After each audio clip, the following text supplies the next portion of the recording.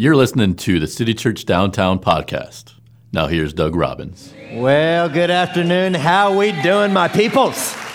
Yeah, it's totally awesome to see you this afternoon. And if you're a guest and perhaps you came with a friend or family member or whatever, we are been going through this Bible study series called Imagine Heaven.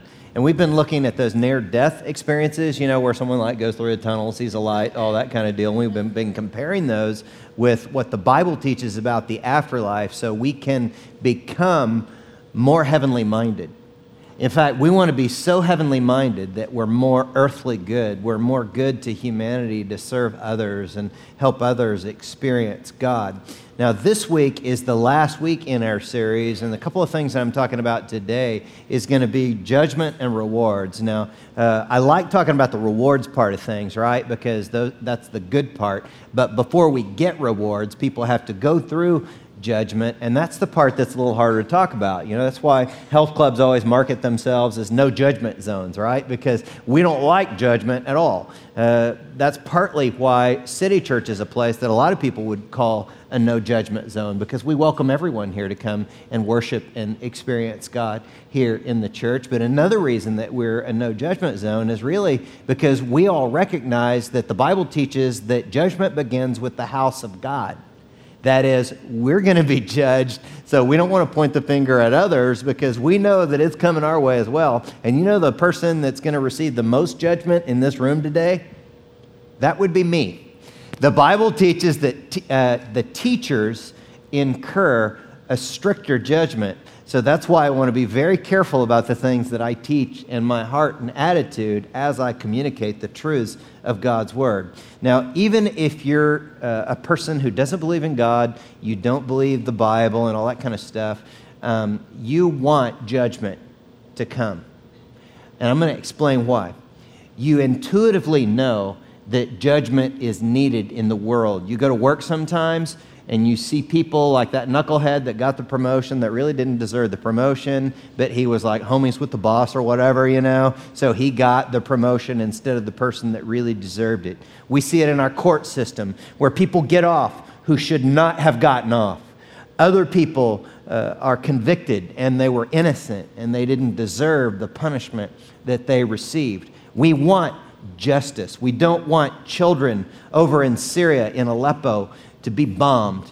That is injustice. And we all intuitively want justice to happen on the earth. And it is coming. It's just as Johnny Cash sang that there's a man going around taking names and he decides who to free and who to blame. Everybody won't be treated all the same. There's a golden ladder reaching down, and what's the rest of it? When the man comes around. And the man comes around as a picture of God coming in justice. He will come someday. He will open up a can of justice on the whole earth in a sense that we've never even experienced in our lifetimes. Now, as we've looked at these near-death experiences, these people regularly had these experiences of what's called a life review, where their whole life flashes before them. And I wanted to look at, and one of the things I was fascinated by were the researchers that looked at non-Western people's near-death experiences. That is, people that are not from the United States, but people from eastern parts of the world that don't have the same worldview that many have here. And when this guy, his name is Steve Miller, could have been in a band, but he studied non-Western, like 3 people got that, Google it, but non-Christian near-death experiencers said, he said, in my non-Western sample, I saw no significant difference in life reviews compared to the Western life reviews. Different people have described it differently. As one described it, it was like a movie of his life. Another one described it as like this panoramic review of his life. Another one saw it as like a PowerPoint presentation of everything that he had ever done. And according to Miller, they were shocked to experience not only a living three-dimensional observation of their whole lives, but their secrets and thoughts and motives were revealed as well. Researchers Osis and Haroldson reported that Hindu Indians never experienced karma. Rather, they experienced a white-robed man with a book of accounts. And they report that multiple Indians mentioned this man in white. Some called him God along with books of account. And that's exactly what we read about last week and studied last Sunday. But Paul, the apostle, wrote to a group of people who were non-Westerners. In fact, in case you didn't know this, Christianity is actually an Eastern spirituality that came to the West. It is not a Western kind of spirituality. And Paul, when he was speaking to a group of Eastern people, said in 1 Corinthians 3:12 through 15, anyone who builds on that foundation may use a variety of materials: gold, silver, jewels, wood, hay, or straw. Look at verse 13. But on the judgment day, fire will reveal what kind of work each builder has done. The fire will show if the person's work has any value. If the work survives, that builder will receive a reward. But if the work is burned up, the builder will suffer great loss. The builder will be saved, but like someone barely escaping through a wall of flames. And so we're going to drill down on each one of these verses, and we're going to take this text, these 4 or 5 verses, and we're going to go verse by verse and study it today. But one of the challenges that I have is I have to take a group of verses like this and condense it to one idea that we can remember, because we know we're all getting bombarded with messages throughout the week via the internet, billboards, and all of that. And we want to remember one declaration today, and it's simply this: in all of my relationships and all of my relationships and interactions with other people, I will add value that will never vanish. That is what sums up this text. I will add value that will never vanish. And I want you to remember this, and I want to burn this onto your brain so much so that I'm going to ask you to do one of those cheesy things where I make you say stuff out loud and all that. But the reason I do that is I hope that we will remember these ideas. And so here's the way that this is going to go down. I'm going to divide up the theater in half. I'm also dividing up the video cafe in half. Okay, so those of you in the video cafe, you think you're hiding over there. We see you. We know that you're there. There is a soundproof wall between us, but we know that you're over there. And everybody in the middle here, in the theater and in the video cafe, and to my left, when I point to you, I want you to say the words, add value. Okay, so get ready. Man, get your gun loaded because you're about to say it. All right, those of you in the middle here and to my right, your left, when I point to you, you guys are going to say, never vanish. Are we ready to throw down on this one? Okay. In all of our relationships and interactions, we will make this declaration. I will. That will. That was pretty solid today. And Video Cafe, we're going to do it again for you because I just have a feeling, I don't know this for sure, but I have a feeling you didn't play along with us, okay? And so here in the theater, we're going to set the example for you. Here we go. Ready? I will. That will.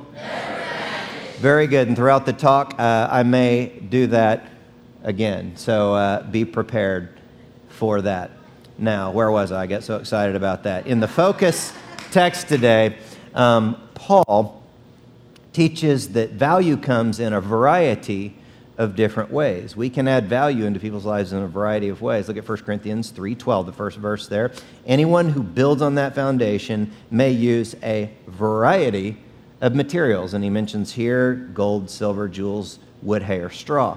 And I think those are symbolic of the different ways that we can add value into the lives of people. And so I want to show you like 4 different ways from the scriptures that we add value to others. And the first one is simply this: we can build value into others through our words. Through our words. Now, how many of you know that we can also knock people down with our words? And Jesus says that we'll be held accountable for that. Look at Matthew chapter 12, verse 35. A good person produces good things from the treasury of a good heart, and an evil person produces evil things from the treasury of an evil heart. Verse 36. And I tell you this, you must give an account on judgment day for every idle what? Word. Words you speak. The words you say will either acquit you or condemn you. And that scares me to death sometimes because I think about some of the words that I've spoken outside of church. And I'm telling you, if you guys heard some of the things that have come out of this mouth outside of church, you would not sit there and listen to me. But don't be too judgmental, because if I heard some of the things that you've said, I wouldn't talk to you anyway. So it wouldn't matter. But you know, we will be judged by those things that we say. And how many of you can think of someone that spoke something on you, that landed on you, and was destructive in your life? Some of you have been called ugly, and you let that word ugly land on you and define your life. I remember when I was younger, someone that was influential in my life said, "You're stupid." And I let stupid land on me. And others have heard, "You whore." Others you've heard, "You're just a rebel who's worthless," or "You're trash." I've had one friend here in our church whose dad told her, "You're the devil's child." And that's not the way we speak to each other, is it? And you know, we're going to create an environment here in our church where we speak to each other with truthful words. Not flattery, not buttering people up, but we take the scriptures and we learn what's truthful about each other, and we speak the truth over each other. And so here's what I want you to do right now, whether you're here in the theater or next door in the cafe. I want you to turn to someone next to you, and I want you to tell them, "You're a masterpiece." Ready? Go.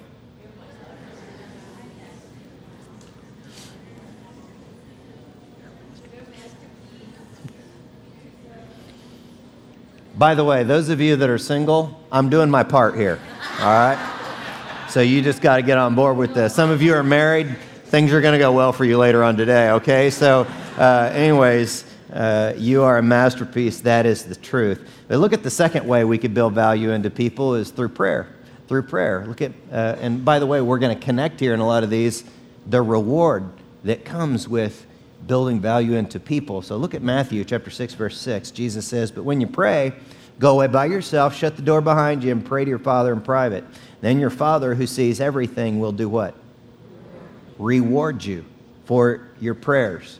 And if you're new here, one of the things you got to understand about this place is that the reason that this church owns this theater right now is because of prayer. A couple of years ago, a group of people in this church just circled around, walked around this church or this theater, praying that God would help us to get it.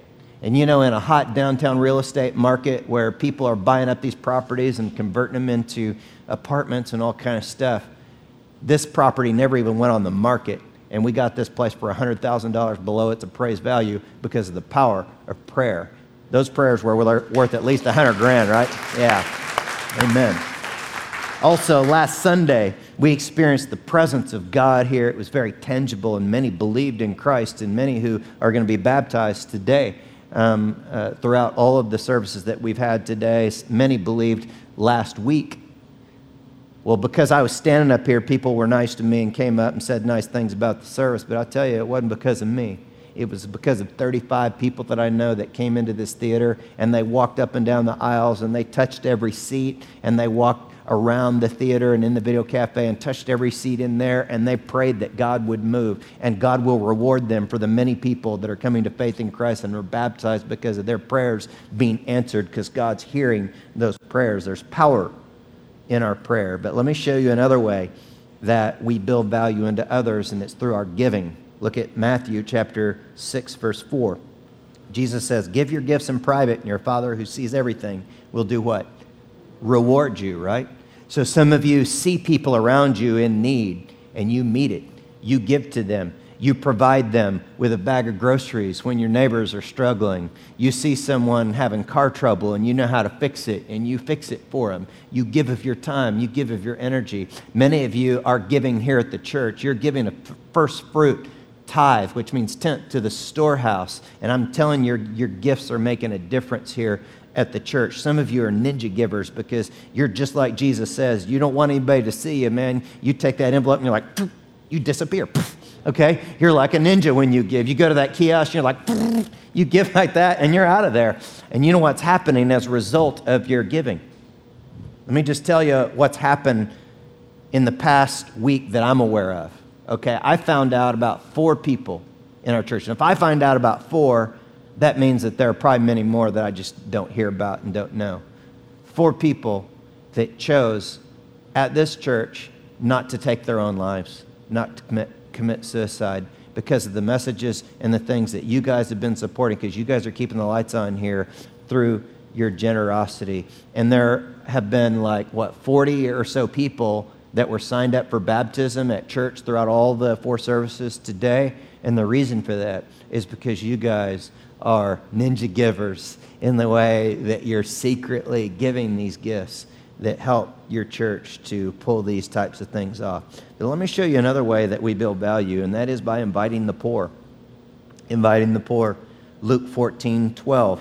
When you put on a luncheon or a banquet, he said, don't invite your friends, brothers, relatives, and rich neighbors. Invite the poor, the crippled, the lame, the blind.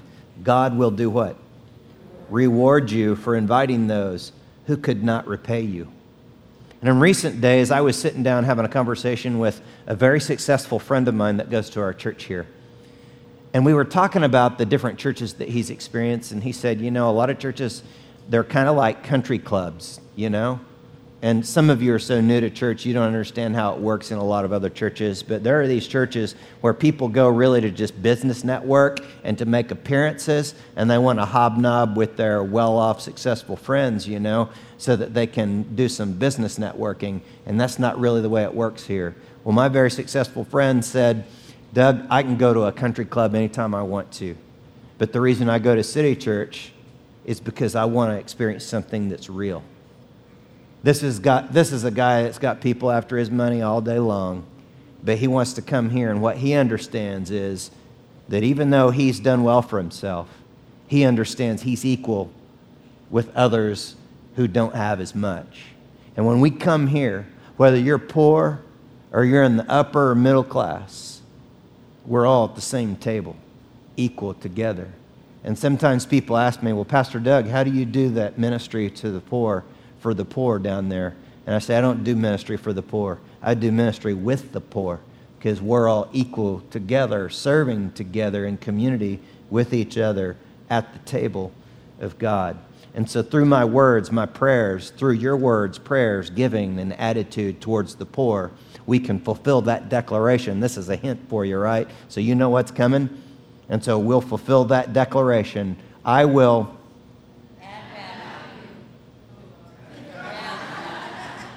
You've had plenty of sleep, 1:30. Let's try this again. I will. That will. Never vanish. See, the never vanish people, they're like, we're not going to be like them. Let's do it one more time just for fun, all right? I will. That will. Never vanish. Awesome. That's pretty cool. So the Bible talks about this thing called the Bema seat, and I'm going to explain it here in just a minute. But at the Bema seat, what's going to be revealed is the quality of our work, the true value of the religious deeds that we have done. I want to show it to you in 1 Corinthians 3. Look at verse 13. But on the judgment day, fire will reveal what kind of work each builder has done. The fire will show if a person's work has any value. If the work survives, that builder will receive what? A reward. A reward. Now, Bema seat. What that is, it's referring to the judge's seat at the ancient games. During the Bible days, they had games much like our Olympics, and the people who ran a good race would win an award. Sometimes it was like a crown or a wreath around their head, very similar to the medals as a reward that people receive today. You remember the recent Olympics, and Bolt won a lot of races, and he was so excited by receiving his award that he jumped up and down on the platform, and that's going to be some of you in the kingdom when you receive the rewards that God is going to give you for those acts of kindness and even the small things that you've done where your heart and motive was pure. And the reason that we give out awards here on earth is because we know that it's almost meaningless to do the games unless someone receives a reward, right? In San Antonio, we know this very well. We know that our basketball team is being judged every year. And we know that 5 times something pretty awesome has happened, has it not?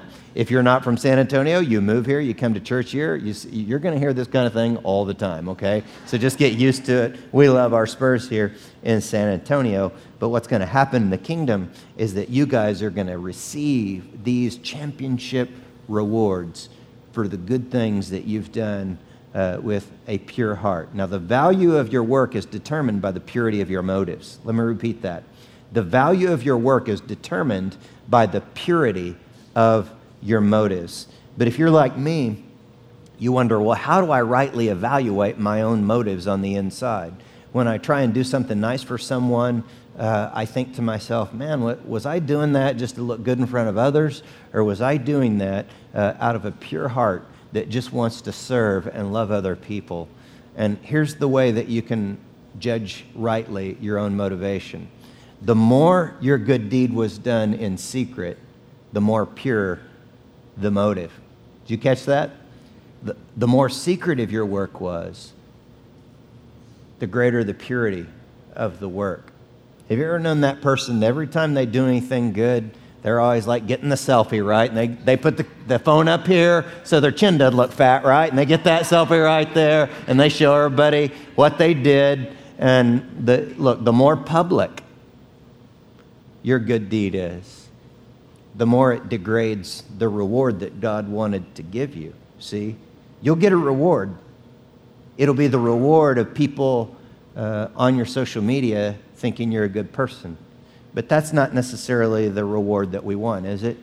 We want the reward that comes from God that will never vanish, that will never fade away.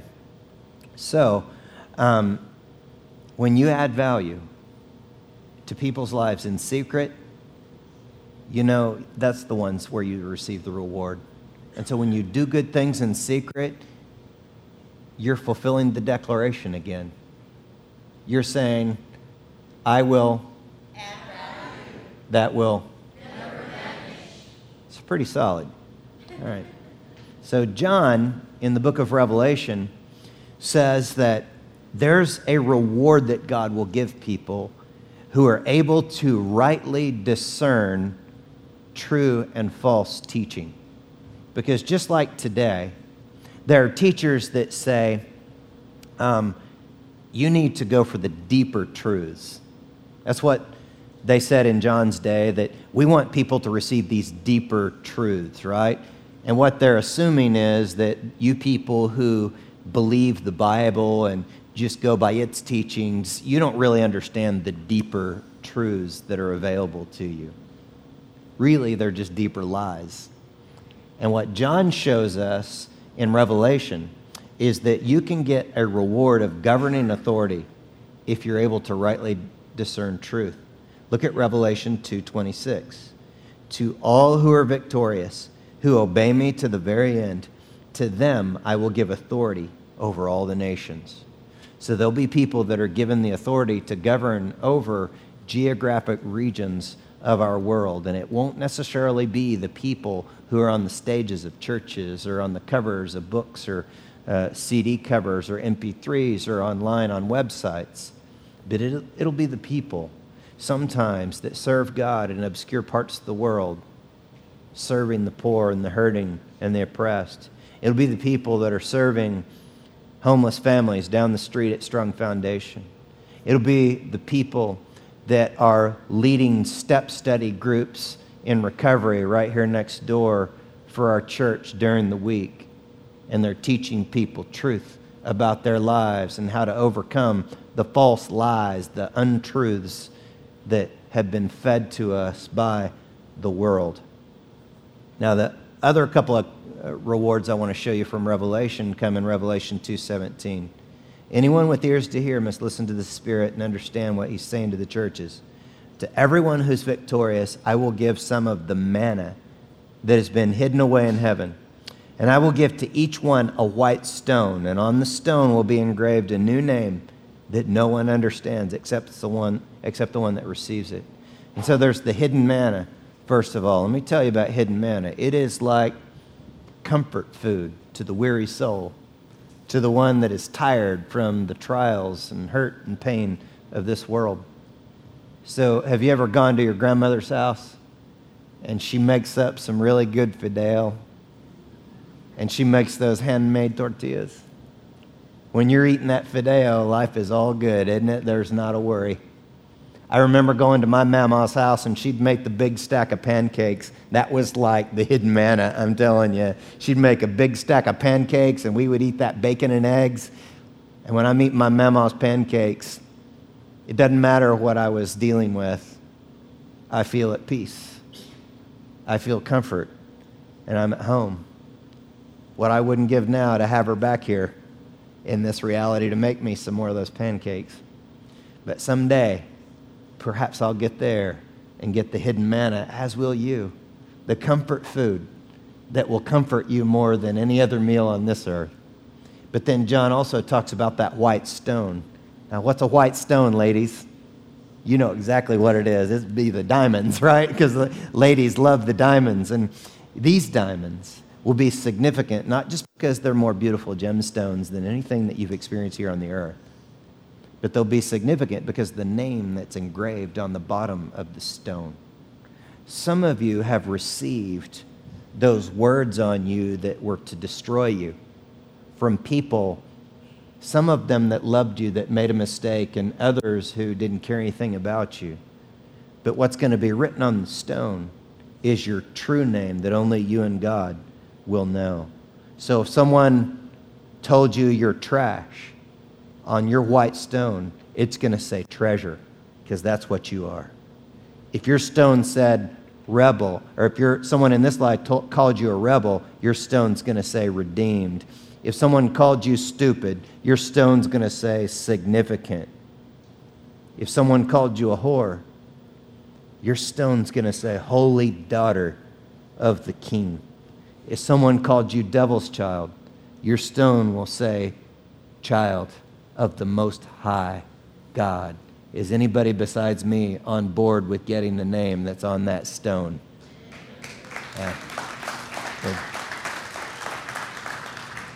So last week, we saw the near-death experience of Howard Storm, who had been a college professor, atheist, who came to faith in Christ after his near-death experience.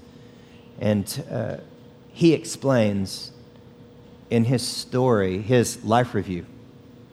And I thought he made some significant observations about his life review, and I wanted to show you the video of his testimonial. Go ahead and take a look. There was a number of angels, I call them angels, who had been recording my entire life, all my life, and Jesus wanted them to play out in chronological order the scenes of my life. And the entire emphasis was on my interaction with other people, of course, initially starting out with my mother and father and my sisters, and then, school and friends. And so you saw it, or we saw it, experienced we felt it, we experienced it. It was really interesting because it was the whole emphasis was on people and not on things. Matter of fact, there were some instances where I had won promotions, honors, awards, and they skipped them. And I said to Jesus, you're skipping the most important thing in my life. This is what I lived for, to get this award, Kentucky Artist of the Year. Big banquet in my honor and a big cash prize and everything. And he said, that's not what we're here for you to see. That's not important. What I want you to see is how you treated the students. So what I learned in my life review was that the relationship with my father, I had participated in the breakdown of that relationship as much as he did. He was not a good father to me, and I resented it, and I was angry at him, so I did everything I could, subconsciously and sometimes consciously, to be as rebellious and as cold-hearted towards him as possible, which only aggravated him more and made him more of a hostile father. So the things that I had seen in my life that where I was the victim and everybody else was the bad guy, I came to find out it was a two-way street. We were both playing this game. As my life progressed from my adolescence into my adulthood, I saw myself turning completely away from God, church, all that, and becoming a person who decided that life was all about the biggest, baddest bear in the woods wins. And now I began to experience Jesus and the angels' literal pain. What do you mean? Emotional pain with watching scenes in my life. And here's the nicest, kindest, most loving being I've ever met, who I realize is my Lord, my Savior, even my Creator, holding me and supporting me, trying to give me more understanding of my life. And it was figuratively, not literally, like I was like stabbing him in the heart as we're watching this stuff. And the last thing I wanted to do was to hurt him. And I don't want to hurt him to this day. Jesus is a very feeling man. God is a very feeling creator. What were you seeing played out? I saw scenes where my sister was in bed crying, and I got up in the middle of the night and went in and put my arms around her and hugged her. And Jesus and the angels were so filled with joy that I had been willing to do that, to try and, help her a little bit in her grief. But those were rare, the scenes of my indifference. Just seeing people as objects in order to maneuver around through, or to shift to further my goals and my ambitions. Part of his story that made an impact on me is that some of the things that he thought were so significant in this life actually are going to vanish in the next. And we see that in 1 Corinthians 3:15, where Paul says, "But if the work is burned up, the builder will suffer great loss. The builder will be saved, but like someone barely escaping through a wall of flames." I'd often heard that there's no regret in heaven, and there may not be. But there's certainly going to be regret at the judgment when all of our works are evaluated. And some people will escape like through a wall of flames. And there will be people who will suffer great loss at that judgment. And they'll say, why didn't I invest more time and energy and effort on things that mattered? Why did I spend so much time just trying to promote myself and look out for number one, when the things that matter the most are those small exchanges of love and charity, kindness and grace? You can actually get in after you've lost rewards by believing that Jesus died on the cross for your sin. There'll be a lot of people that will get in that won't have any rewards in heaven, but all of us have to get in the same way. What you have to realize is that doing good things that get you rewards doesn't earn you into heaven and the kingdom of God.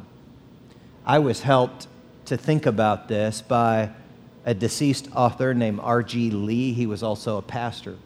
And he wrote a book, and it had a story in it about these pioneers that were crossing the United States. They were going from the East Coast to the West Coast. They were crossing the Plains states, and those of you that have been out in the plains know that there are these huge fields, these huge areas that are just really flat. And sometimes lightning strikes, and it starts a grass fire, which starts like a prairie fire that rolls across the plains. And this group of pioneers was going across in their covered wagons, and one of these plains fires had hit, and it was coming their way, and there's no way they could outrun it. And the leader of the group had to make a quick decision. And what he decided to do is stop the wagons. He lit the ground on fire behind them and did a controlled burn. And after that ground was burned, he had everyone in the wagons move over onto that black, charred ground.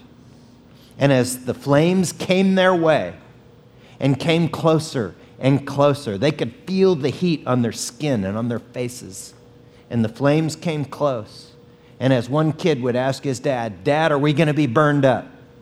And the dad would say, "No, son, because we're standing on the ground that's already been burned." And that is exactly what Jesus did on the cross, is that he took the punishment that you and I deserved, and he was burned on our behalf. And he created ground on which we could step so that the fires of God's judgment would pass us by. And God has been working in some of your lives by his divine providence. He drew you to this place by his Spirit. And something's taking place in your heart right now that it's beyond just the emotions of gathering at a religious type of an event. God, by his Spirit, is doing something in some of your hearts right now that's beyond just your own thoughts and intellect. But he's drawing you into love relationship with himself. And in your heart, you know it to be true. And so I want to encourage you to begin a relationship with him today. It's like taking a step from the ground where you're at onto the charred ground. of the cross. So with that in mind, let's bow for prayer. And as we bow, perhaps you want to pray to God. Maybe for the first time in a long time, maybe for someone, the first time in your life. I want you to pray to Him and remember that this prayer that I'm going to lead you through is not magical, but the attitude of your heart is what's important right now. So just pray to Him, God, I know I've sinned, but right now, I choose to believe that Jesus Christ died on the cross for my sin. And God, right now, the best I know how, I choose to step on to the charred ground, believing that Jesus died for me. And God, I welcome you into my life to guide me and help me now for the rest of my life. And I pray these things in the name of the Father and the Son and the Holy Spirit. Everyone said, amen. You know, if you just now prayed to begin a relationship with Christ, the first step of obedience is baptism. And even if you're not signed up and registered to be baptized today, if you'd like to, you can be baptized. In fact, you don't even have to have baptism clothes. You don't have to get baptized in your clothes and get your clothes wet. We got clothes back there in the lobby for you that you can put on to be baptized here today if you'd like to do so. So if you'd like, just get up, go to the lobby. There's someone in the video cafe.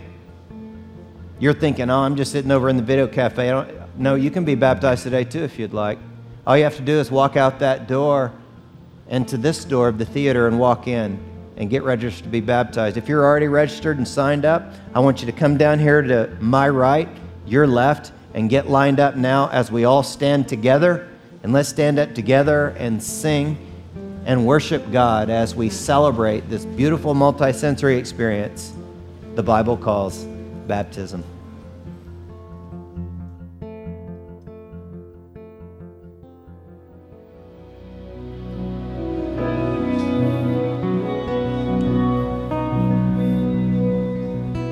And so, Lord, we're so grateful for what we've witnessed in all four of the services today, is many people that you've moved and worked in and drawn to yourself and shown us a picture of them having died with Christ, risen by resurrection power to live a whole different kind of life.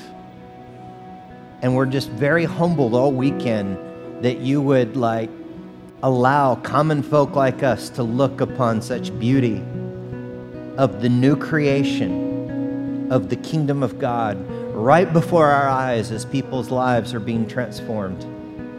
And we're just so grateful you would allow us to see these things. We love you and thank you for it and pray it in Jesus' name. Amen. Amen. Thanks for listening. For more information, visit citychurchdowntown.com.